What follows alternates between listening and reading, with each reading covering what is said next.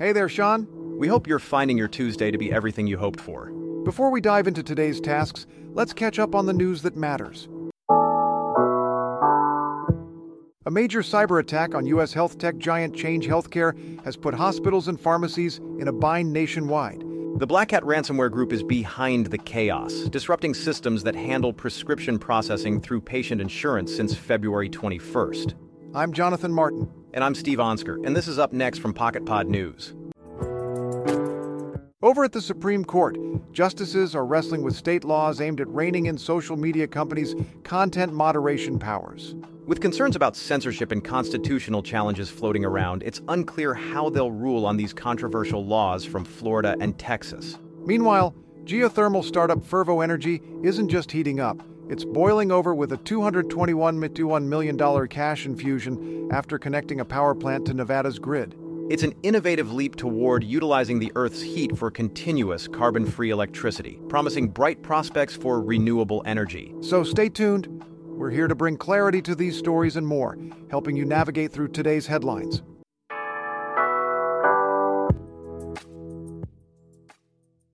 This message is brought to you by Pocket Pod. Say goodbye to one-size-fits-all podcasts and hello to a fully personalized listening experience with AI-crafted podcast made just for you. Head over to pocketpod.app to join the waitlist. This past week, a major cyber attack shook the foundation of the U.S. healthcare system. Change Healthcare, a key player in health technology, was hit hard. Hospitals and pharmacies across the country have been facing outages and disruptions. The attack, attributed to the Black Cat ransomware group, raises serious questions about the security of patient data and the robustness of our healthcare IT infrastructure. And with nearly every customer-facing system of Change Healthcare still offline, the impact is profound. To understand more about what this means for our healthcare system and cybersecurity measures moving forward, we're joined by Pocket Pod News technology analyst Paige Owens. Paige, what can you tell us about this alarming development? Jonathan, this cyber attack on Change Healthcare is a stark reminder of the vulnerabilities present in our healthcare IT infrastructure. To give you an overview, Change Healthcare, a key player in the U.S. health tech sector, experienced a significant cyber attack that began on February 21st. This attack caused outages and disruptions across various healthcare facilities, affecting pharmacies and hospitals nationwide. That sounds serious. Can you expand on who is behind this attack and the nature of it? Absolutely. The attack has been attributed to the Black Cat ransomware group, known for its sophisticated ransomware operations. However, there's an interesting point of contention here. Reuters initially reported this attribution, but United Health Group, which is Change Healthcare's parent company, described the incident as a suspected nation-state threat without specifying any government or state involvement. This ambiguity raises questions about the attacker's motives and whether we're looking at criminal enterprises or state-sponsored activities.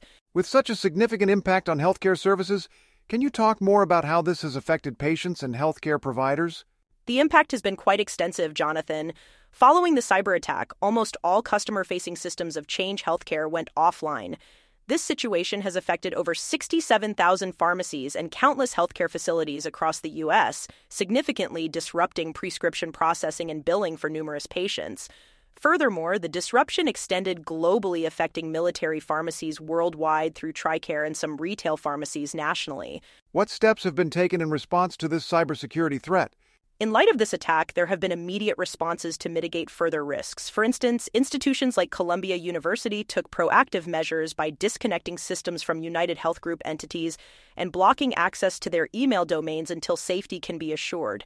It's clear that organizations are taking this threat seriously by implementing protective measures against potential cybersecurity vulnerabilities. And what does this incident tell us about Black Cat ALPHV's previous targets or patterns in their attacks? Prior to targeting Change Healthcare, Black Hat ALPHV had its sights on other notable organizations, including Norton, Reddit, and Fidelity National Financial. This pattern suggests that they target large-scale entities potentially for higher ransom demands or greater impact on services and data security. It highlights an aggressive approach towards entities with vast data reserves and critical operational roles in their respective sectors. Considering all these points, what are the broader implications for our cybersecurity defenses within essential service sectors like healthcare technology? Jonathan, this incident underscores critical vulnerabilities within our cybersecurity defenses, especially in sectors as crucial as healthcare technology. Not only does it disrupt service provision, but poses significant risks regarding patient data security, there's an urgent need for reassessment of cybersecurity protocols among similar institutions to prevent future occurrences. Moreover, clarifying whether such attacks are criminally motivated or state-sponsored has broader implications for international cybersecurity strategies and diplomatic relations. It certainly seems like a wake-up call for strengthening our cybersecurity measures across vital sectors. That was Pocket Pod News technology analyst Paige Owens. Thanks for joining us today. Thank you for having me, Jonathan.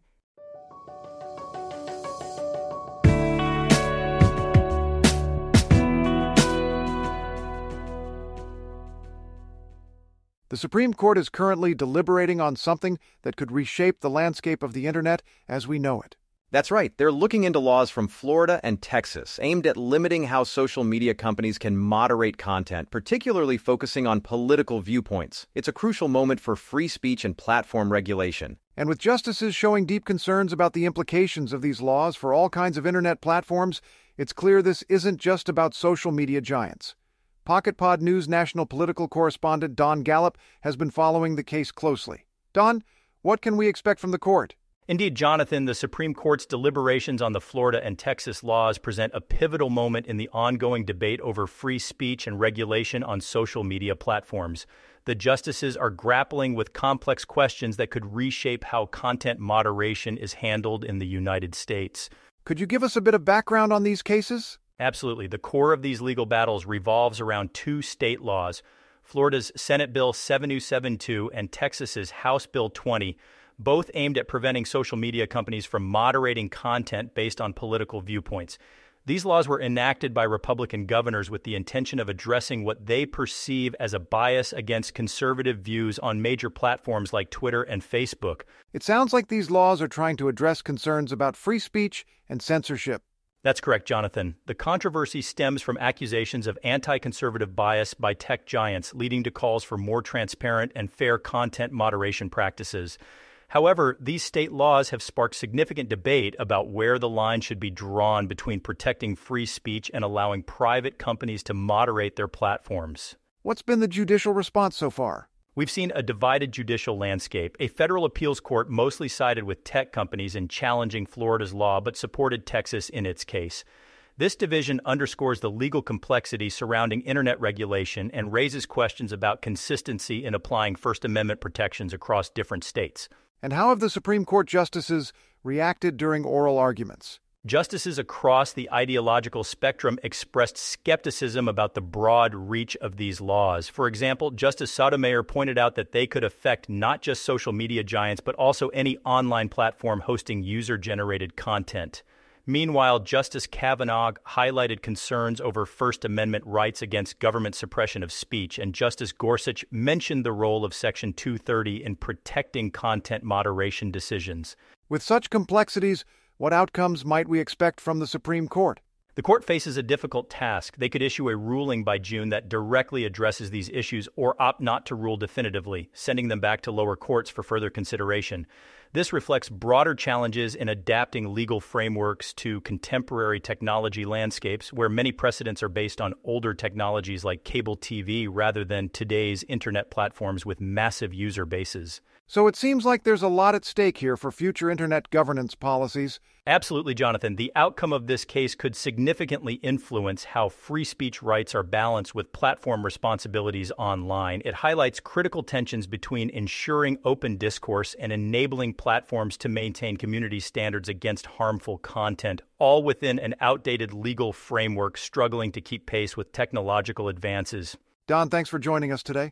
Thank you for having me, Jonathan.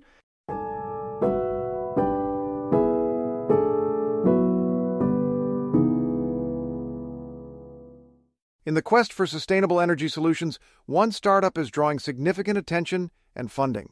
That's right. Fervo Energy, a geothermal company out of Houston, just raised a whopping $221 million. They've made headlines with their innovative approach to harnessing the Earth's heat.